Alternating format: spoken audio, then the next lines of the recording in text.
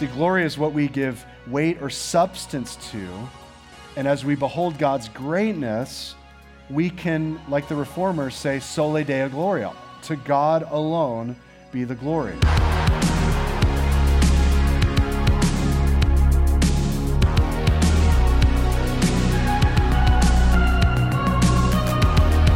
You're listening to a sermon series titled Romans, preached at Shoreline Church.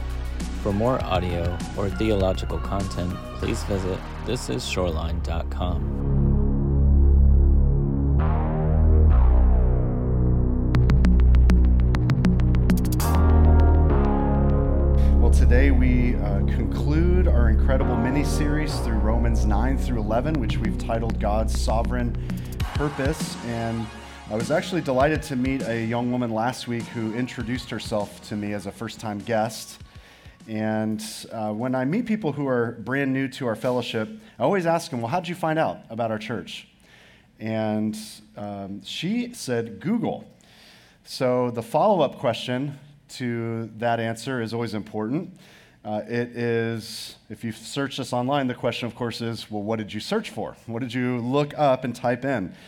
And she responded that she searched for expository preaching. And I do have to say, a little heavenly tear welled up in my eye when she said that.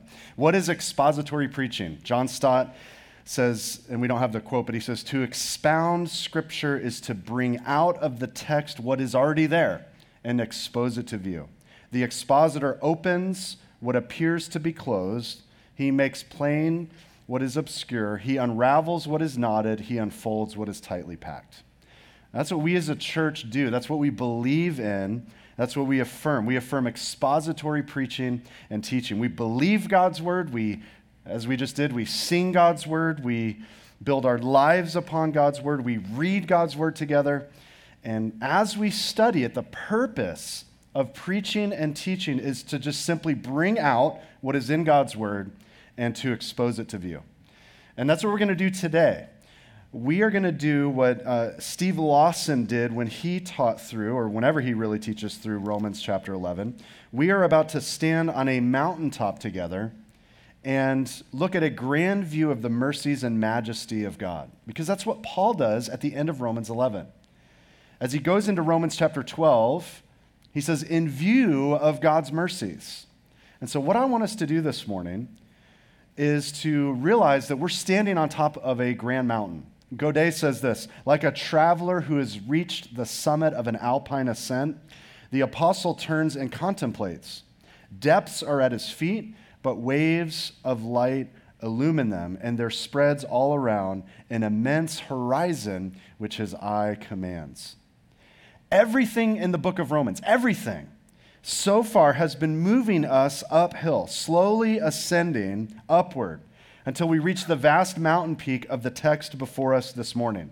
And so what I want us to do, though you're in Romans chapter 11, is I'd like you to turn with me all the way back to Romans chapter 1. And yes, we have the time to do it this morning. So buckle up. What I want us to do is climb the theological landscape of the gospel of Jesus Christ as it is given to us to feast on, to enjoy right from the beginning and all throughout the book of Romans. Look at Romans 1:1 with me. You need your Bibles today. You need either your Bible in front of you, or if you have the ESV app, you can look this up. But look at Romans 1:1, Paul's opening words. Paul, a servant of Christ Jesus, called to be an apostle, set apart for the gospel of God. That's what the entire book of Romans is about. It's about the gospel of God, the good news, the transforming news that brings life, hope, and power. Paul goes on to say in verse 2 that he promised the gospel beforehand through his prophets in the Holy Scriptures. So as we've seen, the gospel has been promised in the Old Testament. It was fulfilled in Christ. And Paul says in verse 3 that this gospel concerns his son who was descended from David according to the flesh and was declared to be the Son of God in power according to the Spirit of holiness by his resurrection from the dead, Jesus Christ, not just the Lord, but our Lord. we learn here that Jesus Christ is the fulfillment of the Abrahamic promise of blessing the nation of Israel to be a blessing to all nations. Jesus was God incarnate, truly God, truly man. He died, was buried, but he rose again. He's Christ our Lord. This is glorious good news. Amen? Well, Paul goes on in verse 5 to say, through whom? Through Christ, we, that's you and I, we have received grace and apostleship to bring about the obedience of faith for the sake of his name among all the nations, including you who are called to belong to Jesus Christ. Notice that in Christ there's both an association with Christ as well as an assignment for Christ. So the church is called to belong to him, and in Christ we, Paul says, have received grace and apostleship to bring about the obedience of faith for the sake of his name among all the nations, not just for the Jew. No, it's God's gospel that bears fruit among all peoples. Now, skip down to verse 16 and look at what Paul says about the gospel. Chapter 1, 16 says, for I am not ashamed of the gospel, for it is the power of God for salvation to everyone who believes, to the Jew first and also to the Greek. For in it, in the gospel, the righteousness of God is revealed from faith for faith, as it is written, the righteous shall live by faith. Now, the rest of the book of Romans is a sweeping, cascading view of the gospel of Jesus Christ. But to begin, we don't start halfway up the mountain. In fact, we don't start on level ground. To find our way up the mountain, we actually begin in the deep and dark, foreboding valley of condemnation. And see, that's where many people go wrong. They believe, well, I'm just on neutral ground with God. When I was born, I'm on neutral ground, and God looks at me, and I'm neither sinner nor saint. I'm just in a neutral place. But no, friends, the good news can only be good news because of very bad news. So we don't start on level ground. In Romans 1:18, we begin with condemnation. He says, for the wrath of God is revealed from heaven against all ungodliness and unrighteousness of men who by their unrighteousness suppress the truth. So even though God has revealed himself through creation, he's also revealed his wrath upon the ungodly and the unrighteous. Whether Gentile or Jew, men and women are without excuse. Well, if you turn the page to Romans 2:12, you'll read these words, for all who have sinned without the law will also perish without the law, and all who have sinned under the law will be judged by the law. So it doesn't matter if you're Jew and you have grown up with the Torah, or if you're a Gentile and you've never heard of the Ten Commandments, we're all under God's wrath as rebels. But maybe, you ask, maybe there's that one person, that one man or woman who never sinned, the one righteous man or woman on the planet in some remote corner somewhere. Maybe your grandfather, he was just a righteous man. Well, if you turn the page again to Romans 3, verse 10, Paul says, as it is written, none is righteous. No, not one. No one understands. No one seeks for God. All have turned aside. Together they have become worthless. No one does good, not even one. Paul says, as it is written. Scripture's not silent about this. All mankind is condemned. And yet, we're plucked out of this abyssal valley when we turn the corner in Romans chapter 3. And we move from the despair of universal condemnation to the confounding joy of justification. Look at verse 21 of chapter 3. He says, but now the righteousness of God has been manifested apart from the law, although the law and the prophets bear witness to it, the righteousness of God through faith in Jesus Christ for all who believe, for there is no distinction, for all have sinned and fall short of the glory of God and are justified by his grace as a gift through the redemption that is in Christ Jesus. We learn in the preceding chapter that Abraham simply believed God. Apart from law, Abraham's faith was credited to him as righteousness. He was gifted the righteousness. It was an outside, alien righteousness. As he, given this by God, his right standing was now imputed to him because of his faith. But not just Abraham. In fact, when we turn the page and go to chapter 4, verse 22, we read these words. That is why his faith was counted to him as righteousness. But the words, it was counted to him, were not written for his sake alone, but for ours also. It will be counted to us who believe in him who raised from the dead Jesus our Lord, who was delivered up for our trespasses and raised for our justification. So all who believe are also gifted, like Abraham, this alien righteousness imputed to their account by faith. When we trust Christ, our risen Lord, we have been justified. We're made right with the Father. And this justification produces some powerful changes. Look at the first verses of chapter 5. Paul says, therefore, since we have been justified by faith, we have peace with God through our Lord Jesus Christ. Through him we have also obtained access by faith into this grace in which we stand, and we rejoice in hope of the glory of God. See, previously we were at enmity with God, but now we have peace. Previously we were barred from access, but now by faith we're partakers of grace. We who had no hope before we were justified can now rejoice in hope, the hope of the glory of God. And though all are condemned in Adam, Paul goes on to say that all those who are in the second Adam, the last Adam, the true and greater Adam, Jesus Christ, will be justified. And as glorious as this doctrine, the doctrine of justification is, we're not even halfway up the mountain.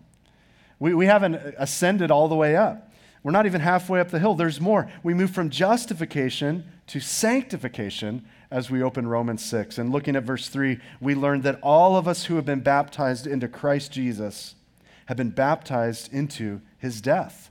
We were buried, therefore, with him by baptism into death, in order that just as Christ was raised from the dead by the glory of the Father, we too might walk in newness of life.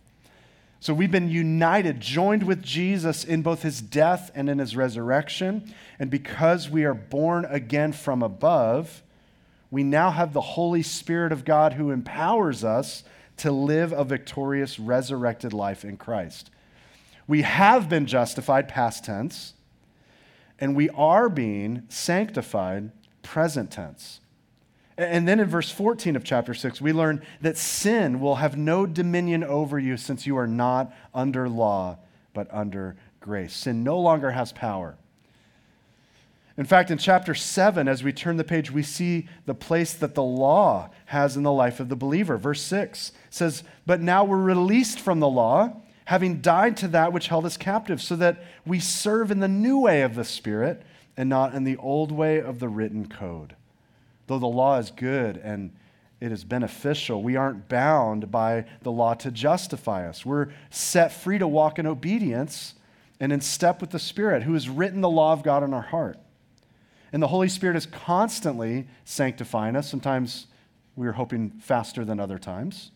And the Spirit is renewing us as we walk in the power of the gospel. And thus, as we turn to Romans 8:1, we learn there is therefore now no condemnation for those who are in Christ Jesus. He says in verse 3, for God has done what the law, weakened by our flesh, could not do.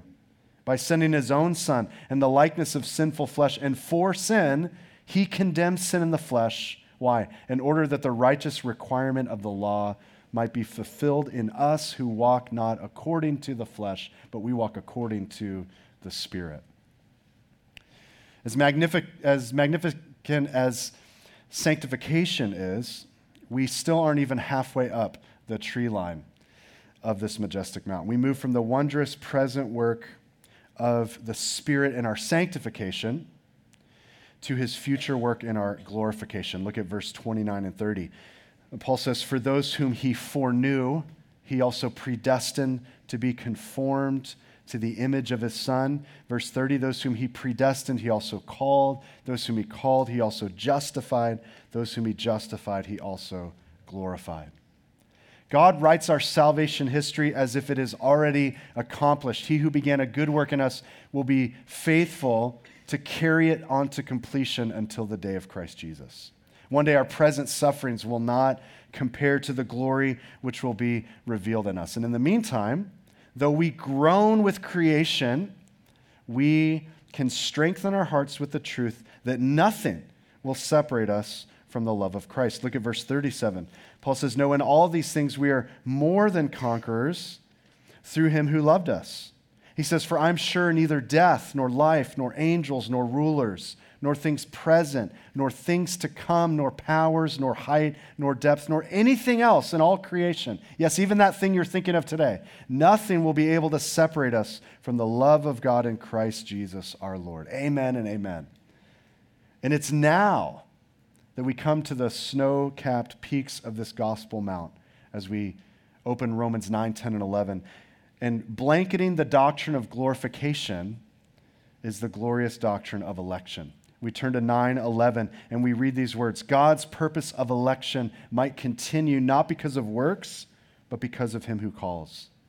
What a glorious message that God doesn't qualify us because of our merit or our worth, but because of his own merit and worth. And we see God's merciful purposes in 9, 16, and 18, where Paul says, so then it depends not on human will or exertion, but on God who has mercy. So then he has mercy on whomever he wills, and he hardens whomever he wills. And see, even in the midst of God's sovereign choice, the elect still must hear the gospel and believe and call on his name. We turn the page to Romans chapter 10, and we learn in verses 12 and 13, there's no distinction between Jew and Greek. The same Lord is Lord of all, bestowing his riches on all who call on him. For everyone who calls on the name of the Lord will be saved. God calls, preachers preach, the elect hear, the elect believe, the elect call on the name of the Lord. Though they don't deserve his mercy because they've been sinfully disobedient. And yet all of it comes home for both Gentile and Jew in Romans chapter 11, verses 30 and 32, which we looked at last week, where Paul says, for just as you were at one time disobedient to God, but now have received mercy because of their disobedience, so they too have now been disobedient, in order that by the mercy shown to you, they also may now receive mercy. For God has consigned all to disobedience, that he may have mercy on all. God's plan includes the fullness of the Gentiles and all who would believe in Israel, though each and every Christ follower, all of us, have been disobedient previously because of his sovereign choice. We have now received his abundant mercy. So here we stand on this glorious summit, and it's a view which surpasses any other vantage point under the sun. We stand this morning on this Mount Everest, so to speak, of the gospel of God, and we have seen condemnation, justification, sanctification, glorification, and election. And what should our response be? Well, as John Stott exclaims, analysis gives way to adoration. Our response can and should be nothing less than absolute awe, unbridled worship, and unswerving surrender. This morning, as we conclude chapter 11, we are going to look at Paul's response to the gospel of God. And we're going to look at three ideas. That was just the intro. So here are the three ideas we're going to look at if you're taking notes this morning. We're going to see the wealth and the wisdom of God in verses 33 through 35, the worth of God in the first half of verse 36, and the worship of God in the second half of verse 36. And let's remember, the text before us is a benediction. What's that? It's an expression of praise to God for his glorious goodness. So, church, may we tread on this elevated, hallowed ground very carefully, reverently together this morning. Paul speaks first of the wealth and the wisdom of God in verse 33. He says, oh, the depth of the riches and wisdom and knowledge of God. And thankfully, in your English Bibles, there's an exclamation point. You feel it, don't you? You feel that exclamation in Paul's statement.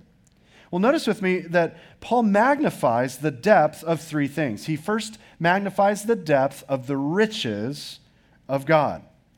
Throughout Scripture, we find that God bestows riches of kindness, riches of patience, riches of glory, riches of mercy. But don't for a hot minute think that this means literal wealth, as much as Kenneth Copeland would like you to name them and claim them and send him a $100 faith gift to sow your seed. That's not what we mean when we read riches in the Scripture. This is primarily referring to salvation being given to those who repent and believe, meaning that we are enriched by our covenant-keeping, gracious Savior. God's riches are given indiscriminately, and God's riches are given inexhaustibly. I love that. We don't have to appropriately qualify to receive the riches of God. They are infinitely deep, they are incalculably sufficient, and they're graciously included for all who trust Christ by faith. His riches are deep. Well, secondly, Paul says that he just exclaims the depth of the wisdom and knowledge of God. And I said there's three, but a lot of scholars put these two, wisdom and knowledge, together. They pair these words together. One scholar defined God's wisdom as this: the divine efficiency evident in all of God's works. I like that. So then God's knowledge can thus be defined as his insight into the very essence of people and things and ideas. Or you could just say his omniscience, his all-knowingness. You see how his wisdom and his knowledge go together. God is wise in his ways regarding Israel, regarding the nations, devising a plan that includes national Israel rejecting her Messiah, grafting in the wild olive shoots, the Gentiles. But even in this, God is still at work, provoking jealousy in the Jews, who, as we learned last week, many believe and interpret that a large representation of the Jews will come to faith and will be grafted back in. So God's wisdom in his understanding and his ways, coupled with his knowledge, Paul says these are inexhaustibly deep, and they're certainly not something that we can just quickly understand on day one of a theology proper class. You sit in theology class on day one, like, I think I've got God's wisdom and his knowledge and his riches figured out. I've buttoned it up. I'm good. I don't need to learn anymore. No. Notice what Paul goes on to say. How unsearchable are his judgments, how inscrutable his ways. Now, I want you to make a clear note in your notes that what Paul's doing here is he's making a dividing line. So if you're taking notes, I'd love for you to draw or write creator on one line with a line, and then maybe way lower, creation. Paul's making a dividing line between creator and creation, specifically in regards to the divine plan of salvation. How unsearchable are his judgments, how inscrutable his ways. Anyone have your Thesaurus app queued up for that one? Yeah, I have some friends who use big words, and I just nod my head when they say those big words, and then later I quickly go and I Google the word, and I look up what the meaning was, and then I come back, but I overdo it, because I come back and start using the word that I've never heard of way too much, and I usually use it wrong. Well, what does inscrutable mean? The word simply means mysterious, difficult, enigmatic. So God's ways, particularly regarding salvation, are unsearchable. They're just simply above our pay grade. And his judgments, meaning his sovereign decree, decisions, disposals, unlike me looking up the meaning of a word, they're unsearchable. It's not something we can Google. We can't fully understand God's ways by consulting a textbook, but we must open our Bibles. How unsearchable are his judgments, how inscrutable or difficult to understand are his ways. And yet, Ephesians 1, we hear over and over how God is working all things according to the purpose and counsel of his will. He doesn't need the counsel of man. He doesn't need someone's counsel. He doesn't need to turn to someone and say, what are your thoughts on this? I need some help here. In fact, Lloyd Jones says that he thought with himself, he deliberated and mediated with himself. The whole plan of salvation from beginning to end is exclusively of God, with nothing at all from the outside. Everything originates in God, and everything comes out from God. So we can't search or understand his ways, certainly not in our own limited, finite human brains, but we can open the scripture and see this mysterious, enigmatic knowledge and way that God works. And yet, that's exactly what Paul does. Paul says, don't listen to my logic. He backs up what he's saying by quoting Isaiah and Job to prove his point. Notice verses 34, which is a quote of Isaiah, and 35, a quote of Job. First he says, for who has known the mind of the Lord? Who has been his counselor? If you're taking note, that's Isaiah 40, verse 13. Isaiah 40 is a powerful verse. Isaiah, in many ways, turns the corner. A lot of people believe 1 through 39 is one kind of way that God is speaking to Israel, and then starting in 40 to the end of Isaiah is much more hope, much more of the new covenant. But in Isaiah 40, in context, Isaiah is marveling at God's promise to bring Israel back up from their Babylonian captivity one day. And Isaiah admonishes Israel, behold your God. He's the shepherd. He's the everlasting God. He's the creator of the ends of the earth. He doesn't faint. He doesn't grow weary. He doesn't need an extra shot of caffeine in the morning. And then remember these verses, that young men they will faint. They will fall short. And those who wait for the Lord, wait on the Lord, will renew their strength. You've got the Thomas Kinkade painting in your living room. I know you guys know this verse. Those who wait on the Lord will renew their strength. They'll mount up with wings as eagles. They'll run and not grow weary. That's the context. What he's saying is, as he quotes Isaiah, is Isaiah saying, Israel, see God as God. God can't be compared with man. He can't be compared with finite creatures. God is not in need of human counselors. He doesn't turn to man, woman, or child seeking advice. His ways are higher than our ways. His thoughts higher than our thoughts. In fact, as high as the heavens are above the earth, his ways are higher than ours, Isaiah 55. And so he says, who's known the mind of the Lord? Who's been his counselor? And the implied answer is no one.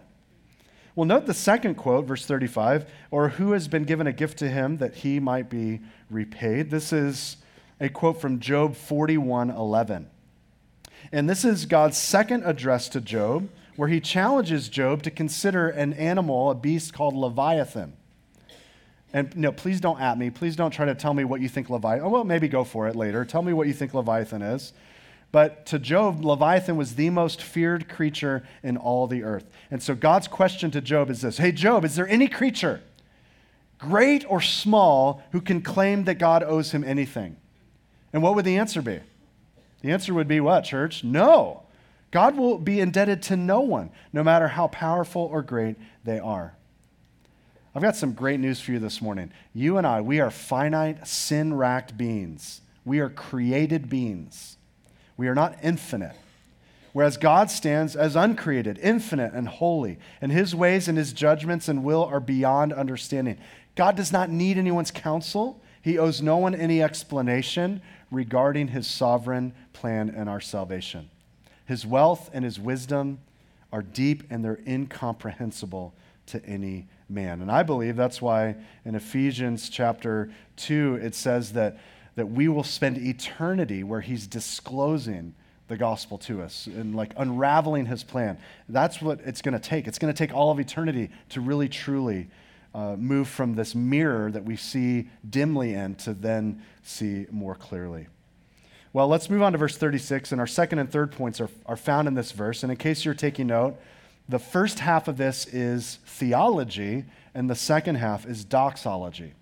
So note with me the worth of God. Verse 36 says, for from him and through him and to him are all things.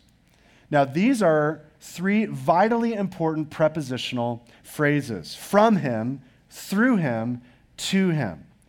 So if you're taking note, I'd love for you to circle those three. First, God is the source. From him are all things. That's the where. Where did all things come from? The answer is God. From him are all things. Secondly, God is the sustainer. Through him are all things. That's the how. How did all things come into existence? The answer, again, is God. Through him. And then God is the summary. To him are all things. That is the why. Why did all things come into existence? Again, because God. He's the source, the sustainer, the summary. God's the creator, the sustainer, and the goal of all things. Paul's speaking about salvation here, but we can broaden this to all things. In fact, Jesus says in Revelation 22:13, I am the Alpha and the Omega, the first and the last, the beginning and the end. If you know your Greek, the Alpha is the first letter in the Greek alphabet, and the Omega is the last. So if we were to say this in the English alphabet, Jesus would say, I am the A and the Z. I'm the beginning and the end. I'm the first and the last. I'm the origin. I'm the outcome.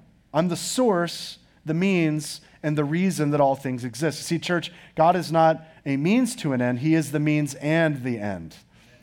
And verse 36 reveals a God who is in a class by himself. The Latin phrase for that is sui generis.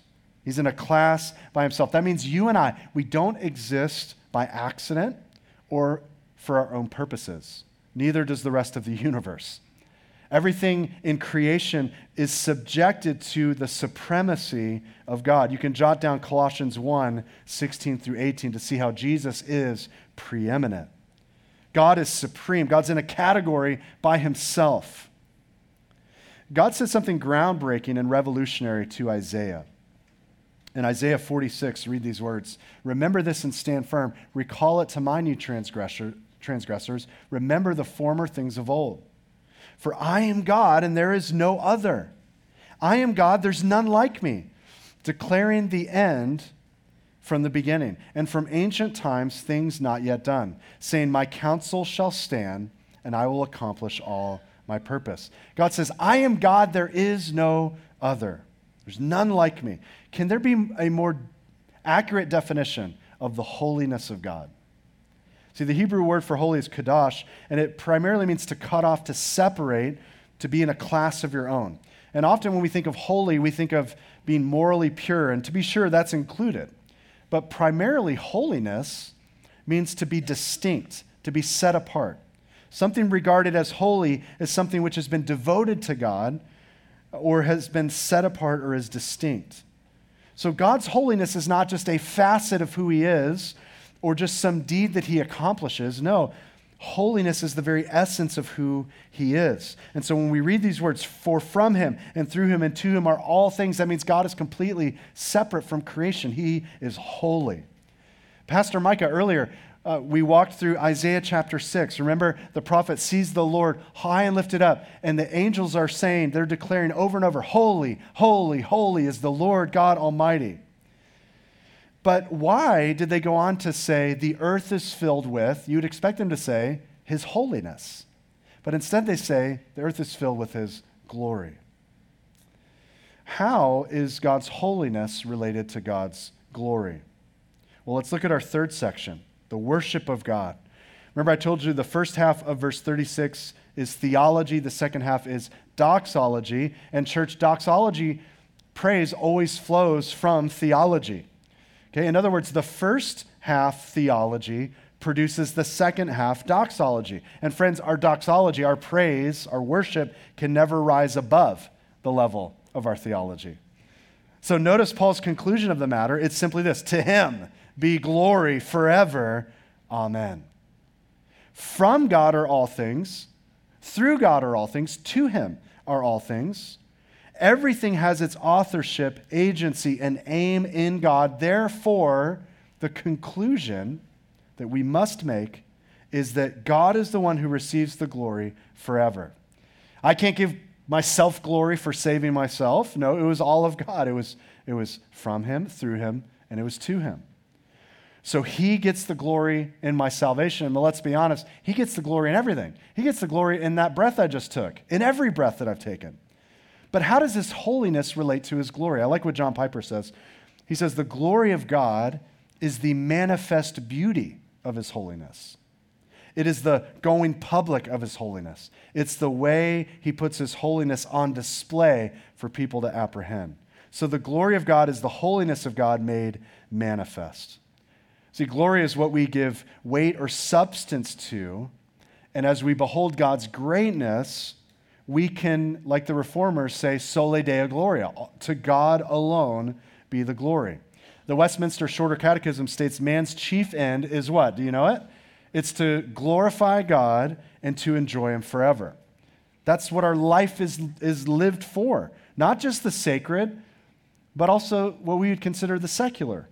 All of our life is to be lived for the glory of God. So he says, to him be glory forever. And all of God's people throughout time have said, amen. We've said amen with our lives, not just our lips, that we are living our life for his glory. And church, that's why Romans chapter 12, verse 1 makes so much sense in light of these truths, in light of the mercies of our salvation, in light of his infinite wealth, wisdom, and worth. Look what Paul goes on to say in Romans chapter 12, which we'll study next week, verse 1. I appeal to you, therefore, brothers, by the mercies of God, to present your bodies as a living sacrifice, holy and acceptable to God, which is your spiritual worship.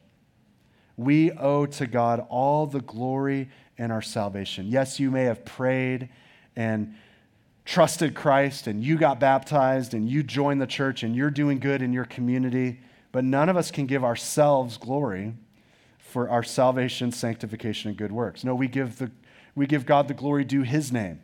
We lift up our hands, our hearts, our very bodies. We lay them on the altar of sacrifice. We're separated from this world, as we'll learn next week. We're devoted to God. Our surrender is holy and acceptable to God. And so in light of God's mercies, which we've studied throughout the book of Romans, the only acceptable response this morning is absolute surrender and a devotion that's willing to die to self and be alive to God. As we apply this majestic text, I have 4 points of application for us, and we want to welcome our new members here shortly, so I'm going to speed this up a little bit. Now, in light of God's mercies on this glorious peak of the gospel, number 1, may the supremacy of God deepen our affections for Christ. Like Paul, if I'm submitted to the supremacy of God, then what I believe about God fuels my adoration for God. So in a sense, my theology becomes poetry. Does that make sense? My doctrine inspires devotion. The precepts that I know and cherish here motivate praise in my heart and lips. So Paul breaks out in rapturous applause for God's goodness. And church, when's the last time you were stirred in your spirit concerning who God is? May these not be empty principles that you study to pass a test. No, may you understand these as the qualities of the person and the nature of our triune God. So may the supremacy of God deepen our affections for Christ. Number 2, may the supremacy of God disrupt the ordinary and the mundane. You see, like Bach, nothing is truly ordinary or common if we can write "To God be the glory" on it. Maybe it's on your research paper as a student. Maybe it's in your commute. Well, that's a little more tough. Maybe it's 30 minutes into that corporate board meeting, or on that road trip, or as you go to make a simple purchase. See, Paul told the Corinthians in 1 Corinthians 10:31, whether you eat or drink, whatever you do all to the glory of God.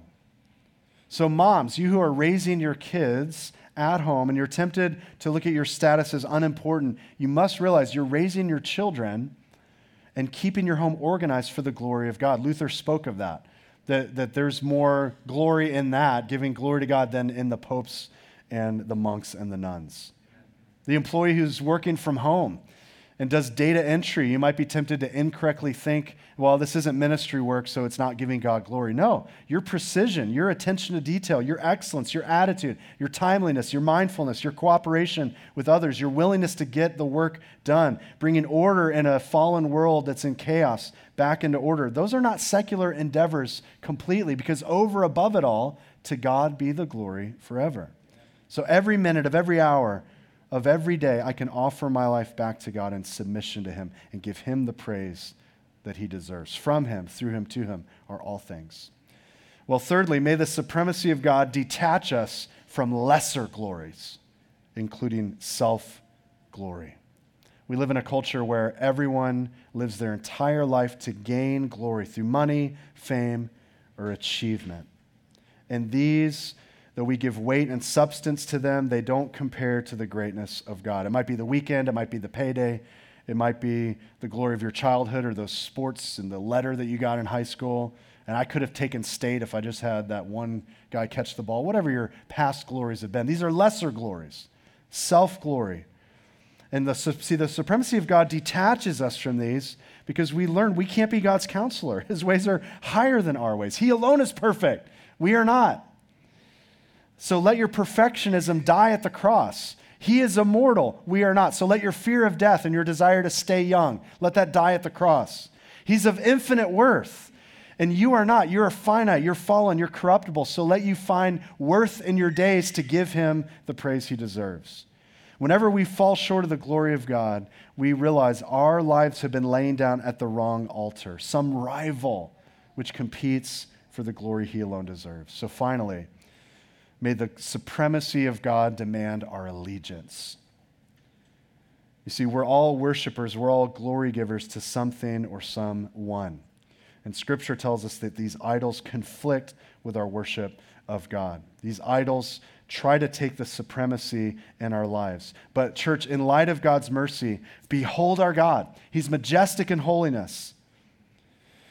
As we conclude the series and we move into a more practical section in Romans, we're going to be titling that, starting next week, Shaped by God's Grace. And I encourage you to read ahead, Romans chapter 12, and the concluding chapters in Romans. And we're going to see how God's grace shapes us to live in the body of Christ, to live as citizens on earth, and to live as ministers of the gospel as we seek to see the nations be glad and learn of Christ. So I encourage you to read ahead. Amen?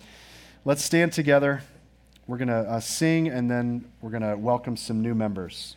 So bow your heads with me. May this glorious, matchless love, this godlike miracle of grace, teach mortal tongues like those above to raise this song of lofty praise. Father, our prayer this morning is that you would alone receive the glory.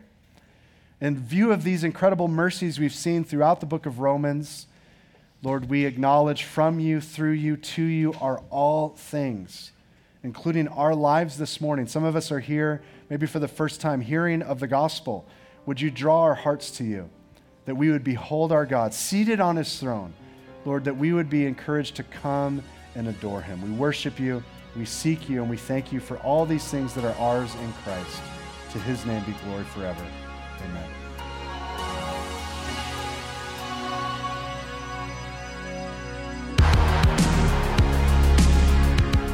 Thanks for listening to our podcast. Shoreline Church meets every Sunday at 9 a.m. and 10:30 a.m. at the Port on Lena Road. You can get more content and more information by visiting thisisshoreline.com. If you have any questions or any prayer needs, please don't hesitate to email us at info@calvaryshoreline.com. God bless you.